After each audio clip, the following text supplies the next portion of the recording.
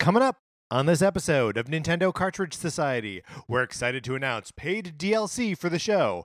For 75 cents, you can buy special Mii costumes for Patrick and Mark. They're just hoodies and jeans. It's dangerous to go alone, so the Nintendo Cartridge Society goes with you.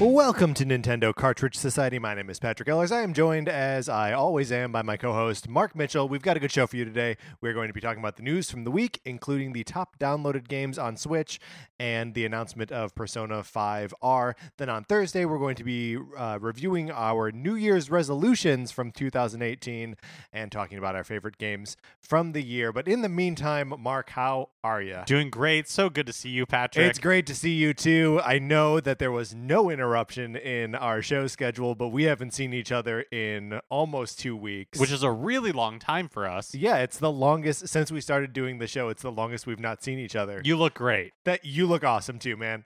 God, we both look so good. We're starting 2019. Right. We're doing it right. We are doing it right. So happy New Year to you, Mark. Happy New Year to you as well, and Happy New Year to you, listener. Yeah, and look, if you want to get the new year off right, and you're like, what do I need in the new year? I need a game from 2017. 18? Who even remembers? 17. We can never remember when this game came out. Sonic Forces, my copy of it. Would you like to borrow it? You can. All you got to do is email us at Nintendo Cartridge Society at gmail.com. You go on a list. I send the game to you, and then it comes back to me. In full disclosure here, I have not seen the game in a couple months. It's taking its time. It's taking its time, and that's fine. Look, it was at one point away for 5 continuous months, so there's still time for it to come back. All we can do is trust the system. And I do, Mark. I do trust the system. Do you know what I also trust? Tell me what you also trust. Our listeners' opinions. Oh yes, and we need them Why is that? because in a little over a week, we're going to be determining which series featured in Super Smash Bros. Ultimate makes the best contribution to that game. Now, what does that mean? Best contribution? My goodness, does that mean most number of characters, most number of stages, has your favorite character in it? It means all these things at the same time. It means everything and nothing. Right, which is why we need your help. So please, if you just want to get in there and be like, hey, just not Fire Emblem, you got to let us know. Yeah, anything but Bayonetta. Right. You got to write in. Right. And I feel like it would be weird for someone to make a really strong spirited case for no, Bayonetta contributes the most to But the I Smash Bros. love Ultimate. weird things, so if somebody wants to make that case, I would love to hear it. Yeah, as would I. And honestly, Bayonetta was an overpowered character in the last version of the game, and the competitive scene revolved around her. So make that argument. So we're going to be releasing that episode on January 10th, which when we came up with this topic seemed like a million years away. Right. But now is like a week away. Yeah, so get that into us now. And it would have been a little bit slower, people coming in with their opinions on this, which I understand. It's a meaty topic. It is a meaty topic. So what you need to do is go out to the field, slaughter a calf, butcher it, prepare it nicely, and send it in to us, Nintendo Cartridge Society at gmail.com. That will help us tremendously. All right, Mark, let's get into what we've been playing this week, or the last 2 weeks. Let's get into what we've been playing.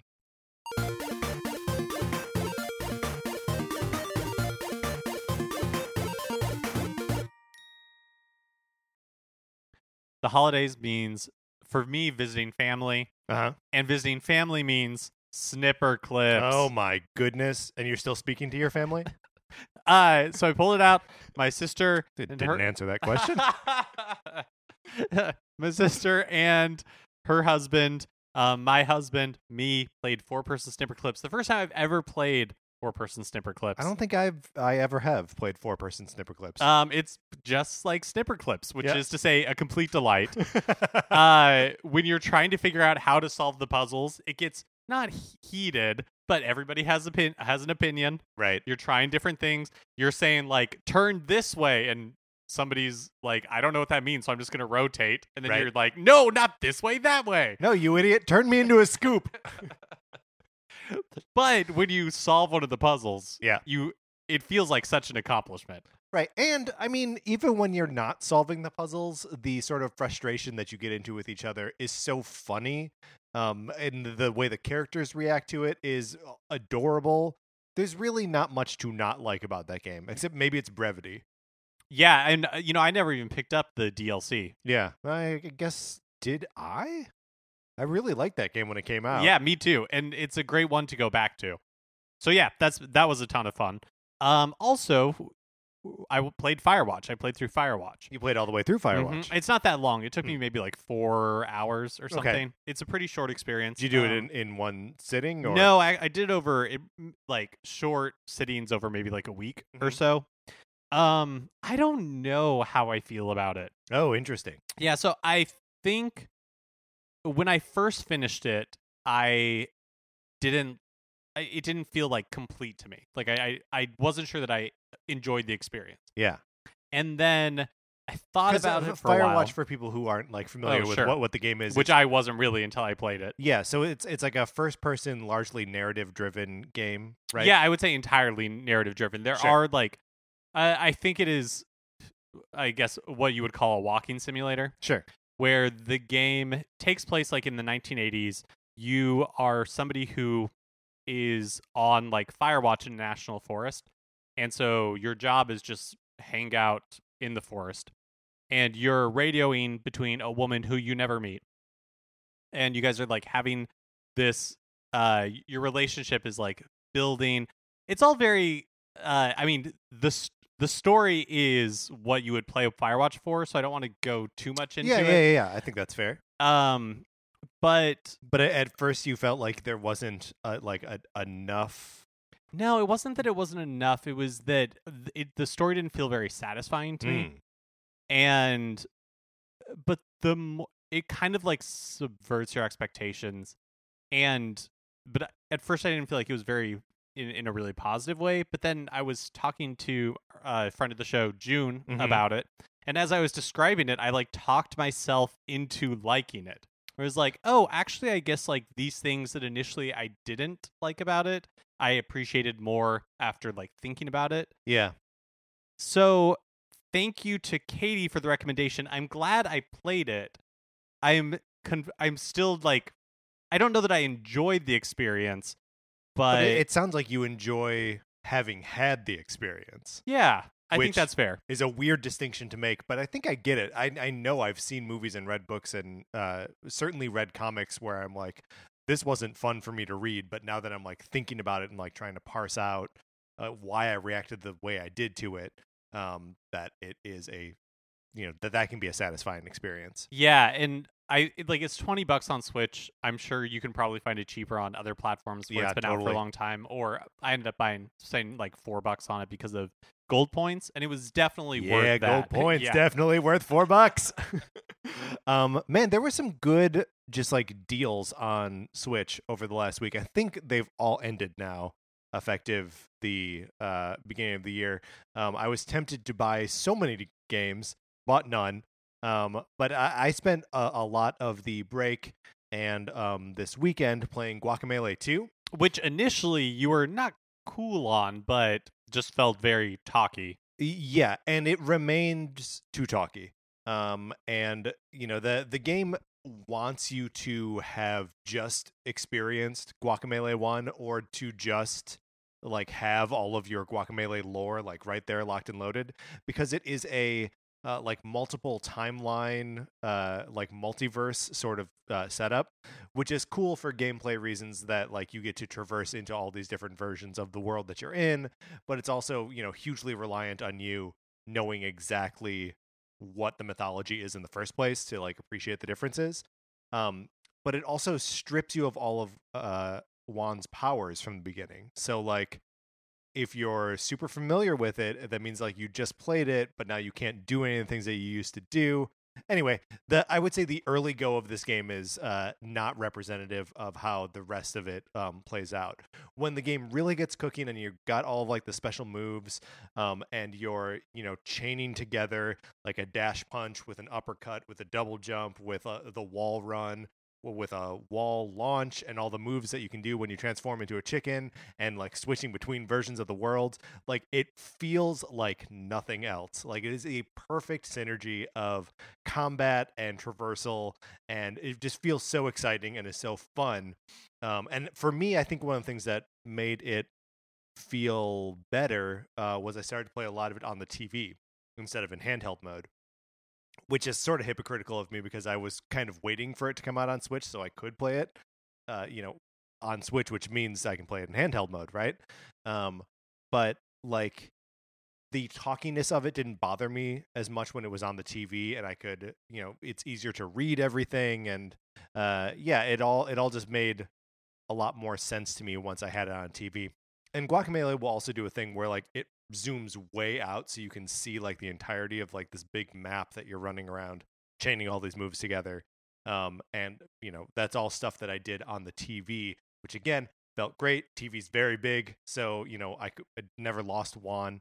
Was always able to do it. But yeah, I finished it yesterday and really loved the experience. Yeah, how long of a game is it? Like, or how long did it take you to get through it? Yeah, I mean, fewer than 10 hours for me to get through it. And, there's a lot of stuff in there that I can go back and re-explore. The game does have that sort of like Metroidvania layout to it, but if you want to just like mainline it, you don't have to do a ton of backtracking.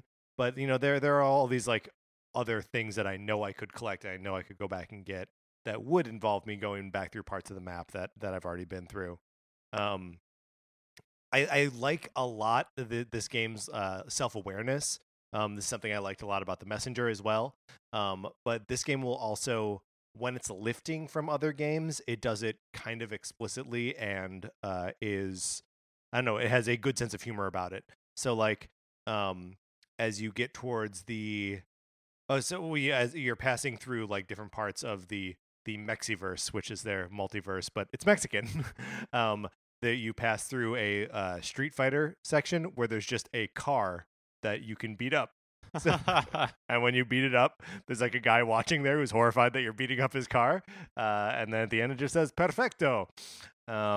And there's like a Pac-Man portion of it, which was really cool and fun. Like you're just on the Pac-Man map, like running and jumping as you normally would, but it's the Pac-Man map. There's a part at the end where you're riding dragons that are moving around like the snakes in Battletoads. You ever get to level 5 in Battletoads? No, I never got to level 5 in Battletoads. It might be level 6. This game sounds to me like it should have been a licensed title for Ready Player One. I mean, I feel like it is less. I mean, it does celebrate all these things. No, it was a bad joke on my part, not a real suggestion. Look, what I'm saying is I really like this game. And should I have played it earlier in the year on a platform that wasn't Switch? I don't know. Yes, but I didn't. I played it now, and it was fun now. Speaking of which, yes. I've also been playing Katamari Damacy Reroll that I borrowed from June. First time I've ever inserted a cartridge into my Switch. No way. Yeah, first time? Everything else, I had to figure it out. Because the cover on the cart slot, it's one of those that you like pop it out and it feels like you're breaking the plastic, but you're not. Yeah, sure. Man, that is such a perfect game. Yeah? I'm having so much fun. I've never played it before, but like everything about it is awesome. What is perfect about it? So it's really like stylish and cute, and the music's amazing, and it's actually kind of like soothing just rolling around and collecting all of this stuff. The controls take a little bit of getting used to. I still don't feel like I have them because the physics of it are a little weird. Yeah. But yeah, it seems fairly brief, which for me is like a selling point. Yeah. I haven't finished it yet, but I think I'm getting pretty close, but it also isn't one of those games where like I feel like I need to mainline it. Right. And I can't stress enough, the music is amazing. You mentioning that the controls are a little awkward does actually remind me of not a complaint I have about Guacamelee, but when you have so many different moves at your disposal, it is easy to forget which button does what. And there was a little bit where I had learned the wall run where I couldn't remember how to do it. I kept jumping at this wall knowing I had to run up it. That's so annoying. Does it have like a menu? It doesn't. Oh, that's awful. That's awful. So I was like trying everything I could think of, and then it was like, oh, it's another button. And I did figure it out, but I was, throwing myself at that wall for like 5 straight minutes, which is tough. Katamari is more like, so you use the 2 joysticks to go in the direction you want to. I guess analog sticks to go in the direction you want to. They give you joy. But you're like pushing them in tandem or like one forward and one backward to turn, and the physics of it change depending on like how large the Katamari is and like all that kind of stuff. So it makes sense. It's just a little cumbersome sometimes. Sure. Seems like that's probably part of it. Yeah, for sure. I mean, it seems really cool. I've also been continue to play Super Smash Bros. Ultimate. I assume that you have as well, but maybe I'm mistaken in that. Yeah, a little bit. On the plane to Chicago to celebrate Christmas, I unlocked the last of the characters. Made me very happy to do so. I've not gone back to it much since then. I was like, oh, I did it. I feel like it's like Breath of the Wild syndrome. You like open up the entire map. Right. And you're just kind of like, oh, that was the most enjoyable part of this game. Right. And then Alexander wept. There were no more worlds to conquer, even though there is a huge world of light left to conquer. And I'm nowhere near doing that yet. But I feel like that's a game that I will settle into, especially early in 2019. We got new Super Mario Deluxe coming out. But other than that, who knows? We'll find out if it's actually going to be a quiet year. There's going to be a direct sometime in January, which will upend our worlds. But yeah, I hope to spend a lot more time playing it in the new year. All right, that's what we've been playing this week. Let's get into the new releases and what we might be playing next week.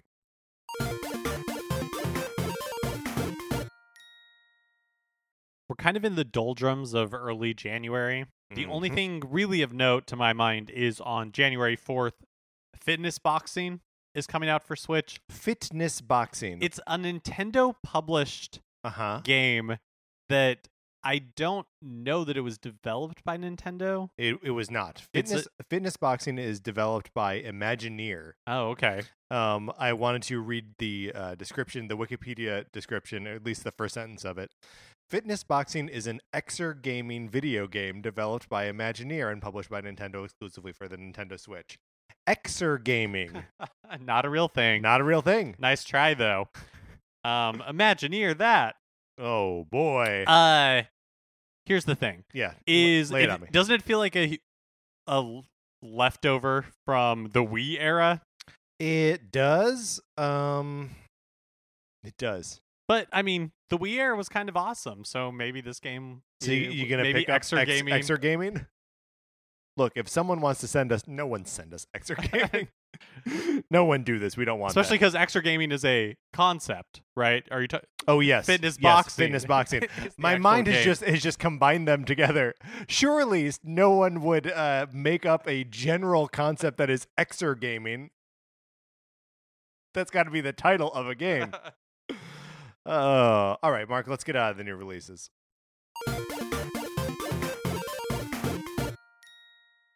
Now it's time for a regular segment on our show. It's time for 433. In 1952, American composer John Cage wrote a piece called 433, wherein a performer or group of performers didn't play their instruments for 4 minutes and 33 seconds. For the purposes of this show, our instruments are talking about Nintendo. So, for the duration of one performance of 433, Mark and I will talk about something not at all Nintendo related, thus fulfilling the contract of the piece.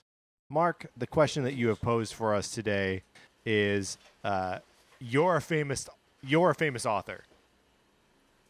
What book/series made you famous? Exactly. So let's say, Patrick, that you are A published author. Okay, all right. And you're super famous. I'm so famous. I can't walk down the street without getting being mobbed. What book or series of books did you write Uh-huh. that made you so famous? Okay, and so what we're saying is that I am not an existing famous No, author. you're not. So I can't be like Harry Potter. I can't just say that I did Harry Potter and that's why I'm famous. No. Do you think J.K. Rowling gets mobbed when she walks down the street, or do you think people don't even recognize her? I think it's a little. I think it depends on where she goes. Book convention, probably mobbed. Probably mobbed. No, I actually think she. Do you think she goes outside very much now? Like Yeah, she's like super super rich. So does she go outside in like the normal way, or does she? Just hang out in Malibu? Yeah, kind of, or the British equivalent. Whatever British Malibu is. Don't write in. I don't want to know. Yeah, I would guess that she goes outside. Because here's the thing with even the most famous authors in the world, still relatively anonymous. Yeah. Right? Like, I consider myself a pretty big Harry Potter fan, and if J.K. Rowling walked down the street, I don't think I would. Someone would have to say, J.K. Rowling is about to walk down the street, and then I might identify the wrong white lady. Right, and so that's the thing. Like, I feel like I have a pretty good idea of what J.K. Rowling looks like, but if I saw somebody walking down the street who looked like J.K. Rowling, I'd be like, oh, that person Looks like J.K. looks Rowling. like J.K. Yeah. Rowling. But also, you can tell when somebody's like super rich. So you might be like, that very wealthy lady, Right. looks a lot like J.K. Rowling. Is she J.K. Rowling? And then that'd be something to discuss at dinner. Right. I maybe saw J.K. Rowling.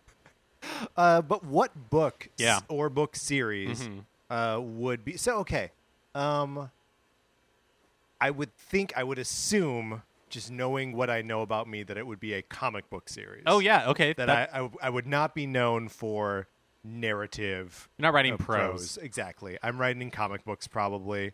And hey, because this is a fantasy, let's just say Batman. Let's say I'm famous for writing Batman. Super famous for writing Batman. Yeah. Who do you think is the most famous Batman writer? Tim Burton. Right? Probably. Yeah, probably. I mean, he didn't What a write bummer. any of it. He never wrote.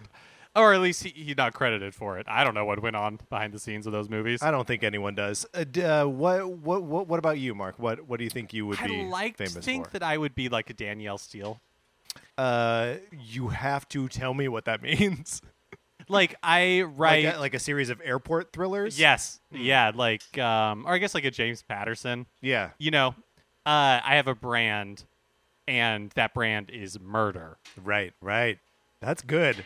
I mean that's fun, and that means you have probably exciting fans. Yeah. Oh yeah, for sure. Here's the thing.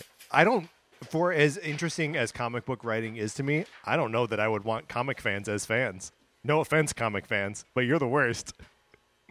Not all of them, of course. No, we're not. It's a dark time in comic fandom right now. It's a dark time in fandom in general. It's a dark time. It's a dark time. Just period. And you know what would really cheer up this dark time? What's that? A female detective in like the 1930s. Okay, maybe. all right, yeah. And she's rich, probably from some horrible accident her late husband suffered, but like it wasn't her fault. Maybe that's what got her into solving crime, because the detectives did a poor job. Oh, so she had to get into it on Yeah, she on take her own? on the mantle on her own. But she's wealthy, so she doesn't have to work because, like, Right. boring.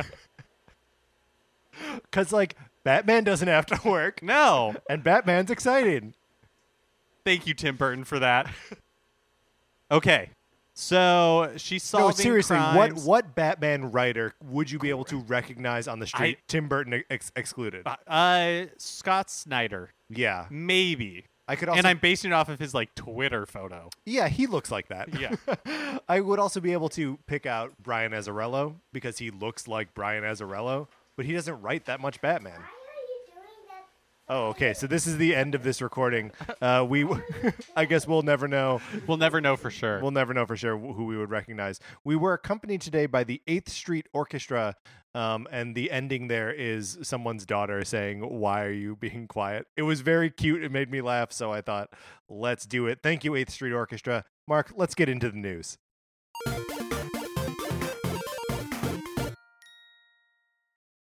Last week, Nintendo posted a news item in the Switch news feed touting the best-selling games of 2018. They listed 26 of them, which to me seems like a strange number to cut it off at. What is the 26th one? Golf Story? Golf Story. Okay. Just really wanted to put Golf Story on there, I guess. Okay, so here's the list. Yeah. Number 1 is Fortnite. Sure, on half of Switches. Followed by Fallout Shelter, Paladins. Free. Super Smash Bros. Ultimate. Not free. And also just came out a few weeks ago. Crazy. Warframe. Free. Arena of Valor. Also free. Minecraft. Not free. Hollow Knight. The rest of these aren't free. Super Mario Party. Uh-huh. Celeste. Mario Tennis Aces.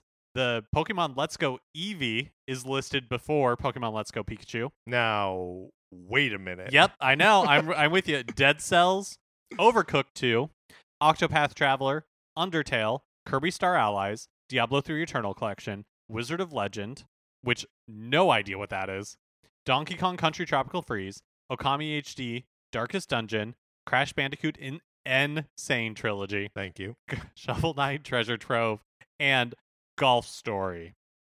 Okay. Now, a couple questions for you. Yeah, lay 'em on me. So they said that these were best-selling games, but since it includes free-to-play titles, we're all assuming it's free most downloaded games. I would guess so, and not like revenue by game, even though you would still probably expect to see Fortnite at the top. Yeah. Other games like Fallout Shelter, it would be surprising to me if Fallout Shelter had made the most money, second most money on Switch in 2018. So who knows if these are really in any particular order? Like the Pokemon Let's Go Eevee and Pokemon Let's Go Pikachu thing is really strange, especially since like on the Switch's bestseller charts, Pikachu was always above Eevee, so maybe these aren't in any particular order. And when they list sales of Pokemon games, they usually bundle the two in the generation together anyway. Then I wonder where on this list it would be. I mean, maybe you're right. Maybe the order is arbitrary, and they're like, let's feature some of our best-selling games. And they're like, oh, there's a nice clean cutoff after 26. And they're like, great, run with it. Really stinks for that 27th title. Yeah, well, you know what are you gonna do? Poor Guacamelee 2, not on this list. Here's something I'm noticing just now. Both Guacamelee 2 and Overcooked 2 have exclamation points in the title, but before the number. They're both the word with an exclamation point and then the number 2. Well, I mean, but that makes sense, right? Because the first game was Overcooked, and now it's Overcooked 2. I mean, but wouldn't you want the fact that it's the sequel to also be exciting? Overcooked 2. Maybe it's Overcooked. Maybe it's like a trade. 2. Maybe it's like a trademark thing. Yeah, that's probably true. Look, the point is, don't put punctuation in your titles. We learned this from... you're not a strip club. Yeah. Just don't do it. Just don't do it. Who Framed Roger Rabbit has no question mark in that title. Does it not? It does not. Huh. It is as though the sentence is like, he who framed Roger Rabbit. Yes. Like when Times Person of the Year was me. Uh-huh. It's like, who framed Roger Rabbit? Who did? Who framed Roger Rabbit? I see. What's on second base? And I don't know who's on third. On Sunday, December 30th, Atlus released a teaser trailer for Persona 5R. The publisher has a history of releasing deluxe versions of Persona games on portable platforms such as Persona 4 Golden on PS Vita, leading to speculation that 5R would be coming to Switch or will be coming to Switch. However, no platforms have been announced specifically for the game, but the teaser trailer started with a PlayStation logo, so we don't know. What do we think? It still makes sense for it to be on Switch, but that doesn't mean that it will be on Switch. Right. But also there is a January Direct coming up, presumably, so maybe they're waiting for it to be announced there. Yeah, maybe. It's hard to know. I mean, there's also like there were we don't have them in the news here, but there were also a few more details coming out about Dragon Quest XI S.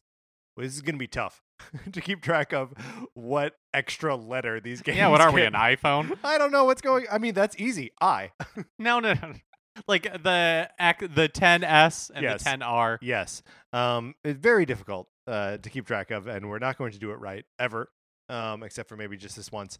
But it would be cool if these two big JRPGs were like coming to Switch at basically the same time. Yeah, it would be. I think it's possible.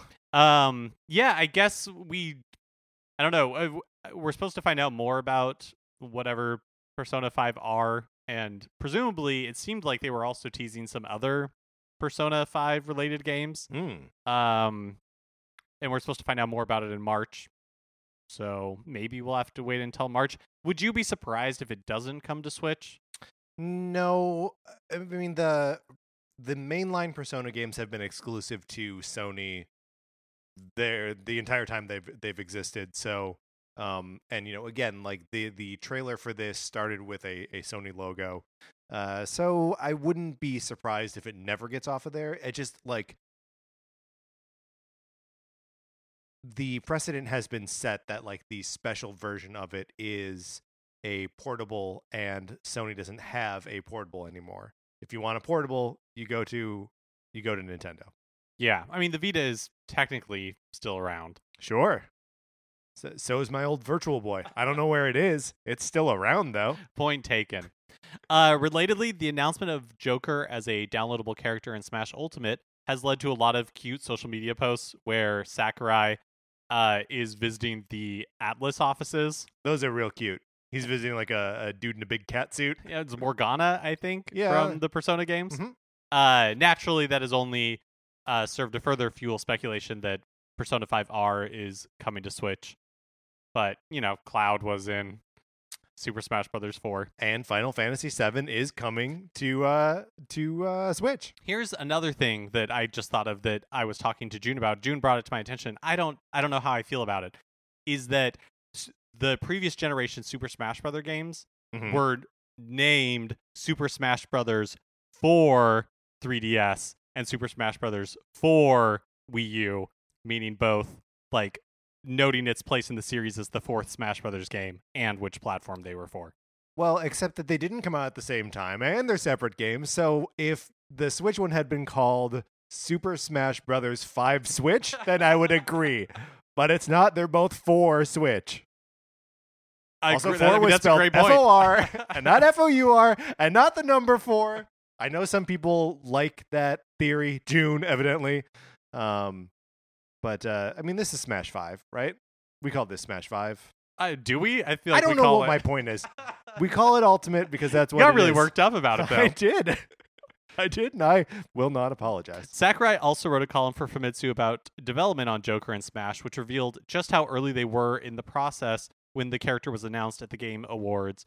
Joker was nowhere near in playable form, so they were just like, well, we'll just come up with some like cinematic. Perfect.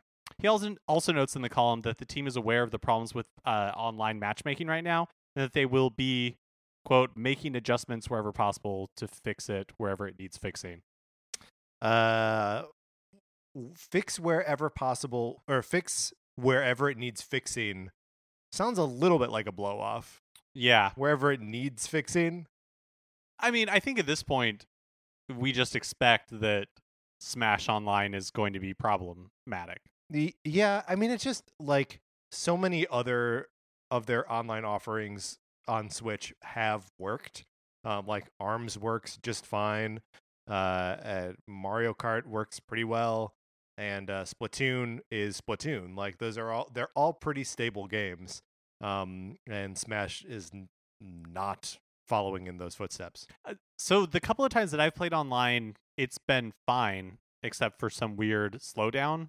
Yeah. On one or two occasions, but I haven't put a ton of time into it, and obviously I'm not like a competitive player, right? So I can't really speak to like any specific problems. Yeah, I mean, any slowdown or like loss of frames in a fighting game, even one like Smash, it is big and noticeable, and like just knowing that the experience is so positive in, say, Brawlhalla, which is obviously working to send less data across the internet, is so much smoother.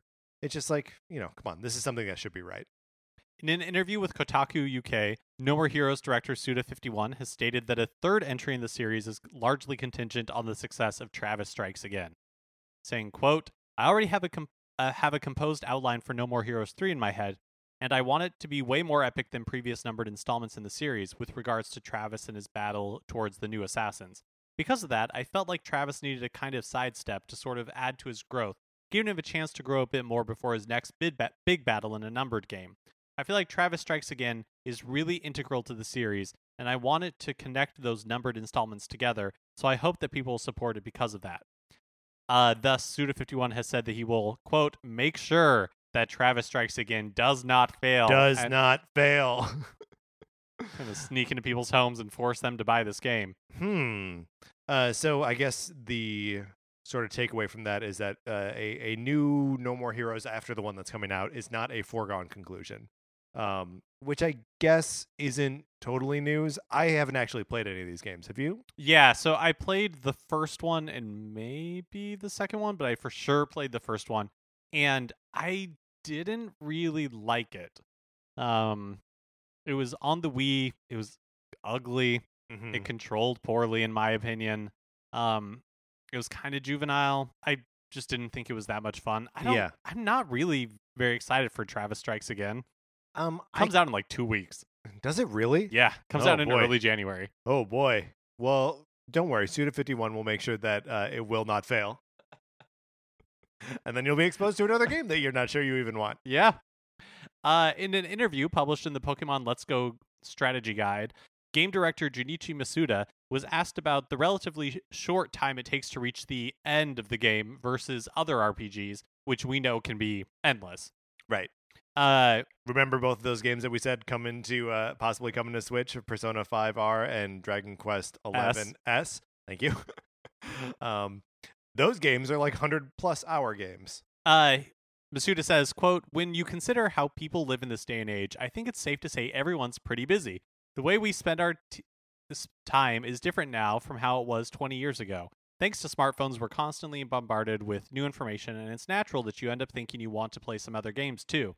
So I felt like perhaps the time you spend on your adventures in these games didn't need to dominate all your free time. We sped up the walking speed for the player and kept the player time needed to reach the Hall of Fame on the shorter side, end quote. To which I say, yes!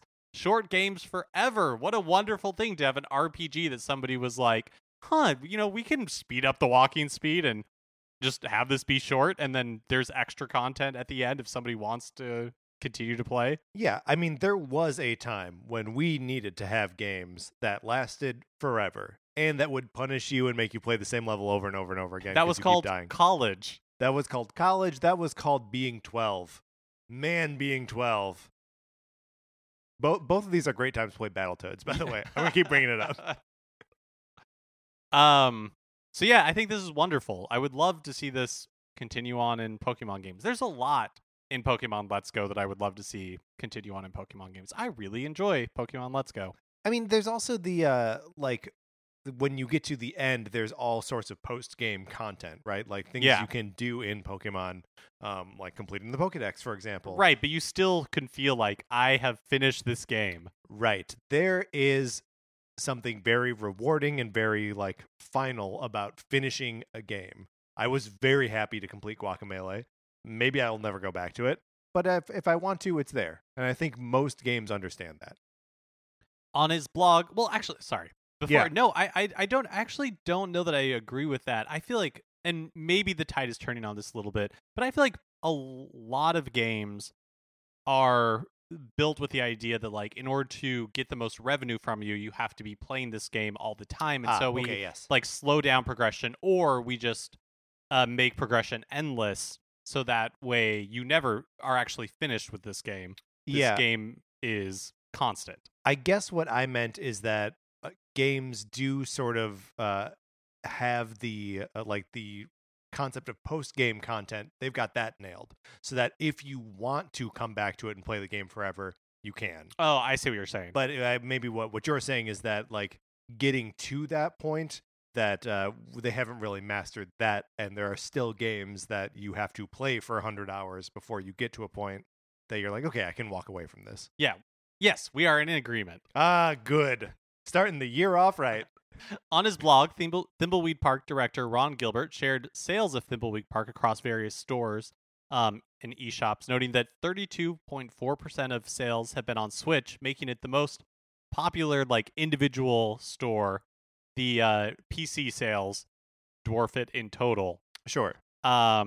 The second most popular store is Steam with 30.4%, and there's also like GOG and the other stores. Yeah.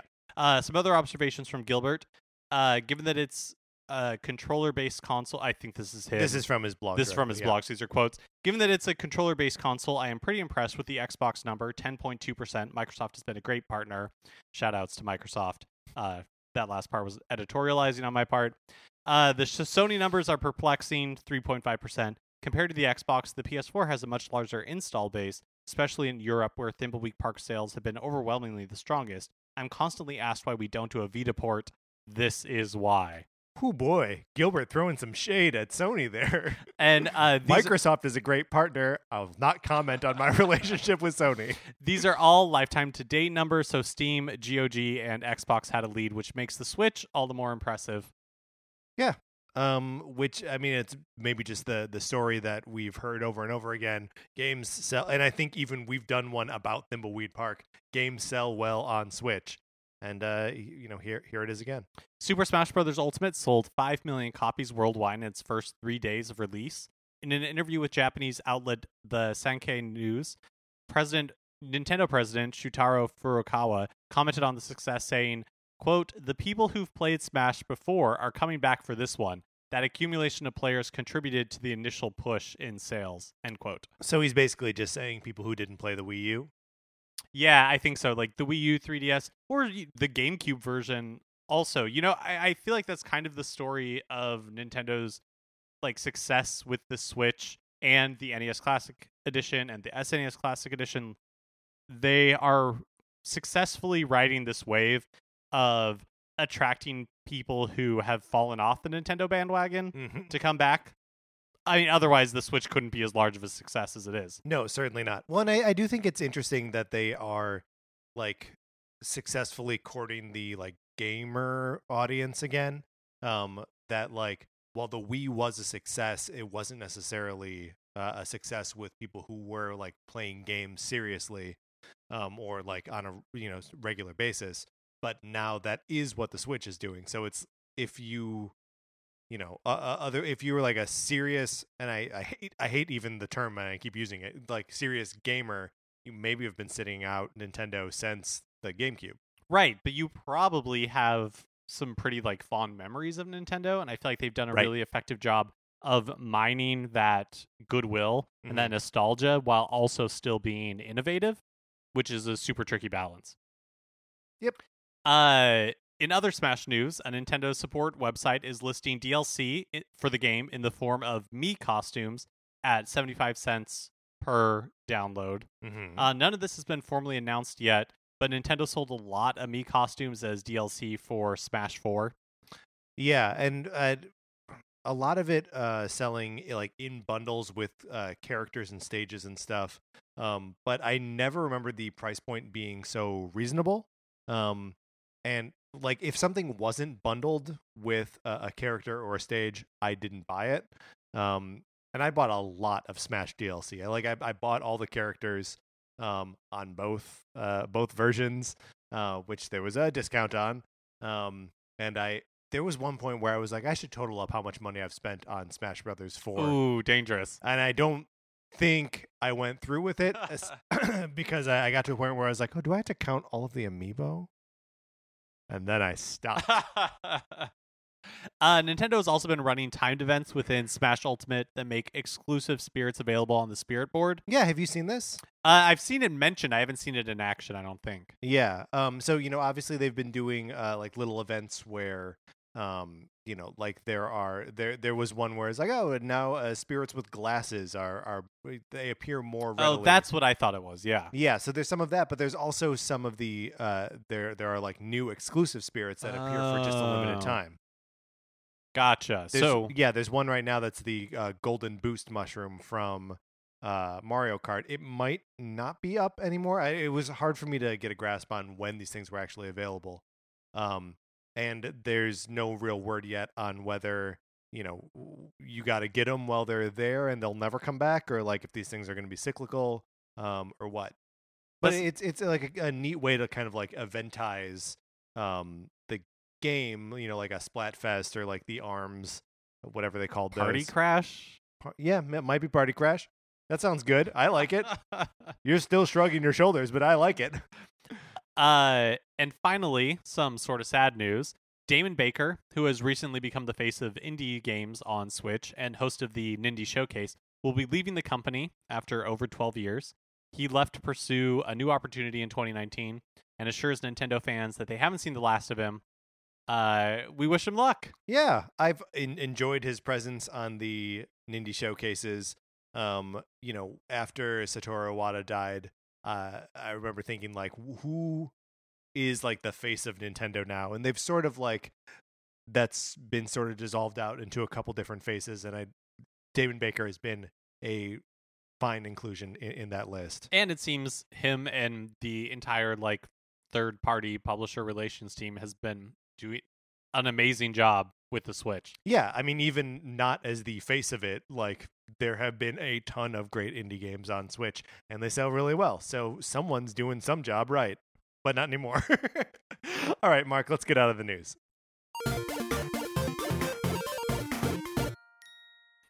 Okay, that is going to do it for our first Nintendo Cartridge Society of 2019. Mark, can you believe it? Okay. Remember, please rate, review, subscribe on Apple Podcasts. All of that helps us out tremendously. We like it a lot. If you enjoyed this episode, please share it on Facebook or Twitter. You can find me on Twitter at Patrick_Ellers. Mark is at MK Mitchell, and the show is at NinCart Society. You can check out the Facebook page, which is just Nintendo Cartridge Society. Olivia Duncan made our logo. Our theme music is provided by 8-Bit Betty. You can get more of his music by going to 8bitbetty.com or by listening right now. From my co-host, Mark Mitchell, this is Patrick Ellers saying, thanks for listening.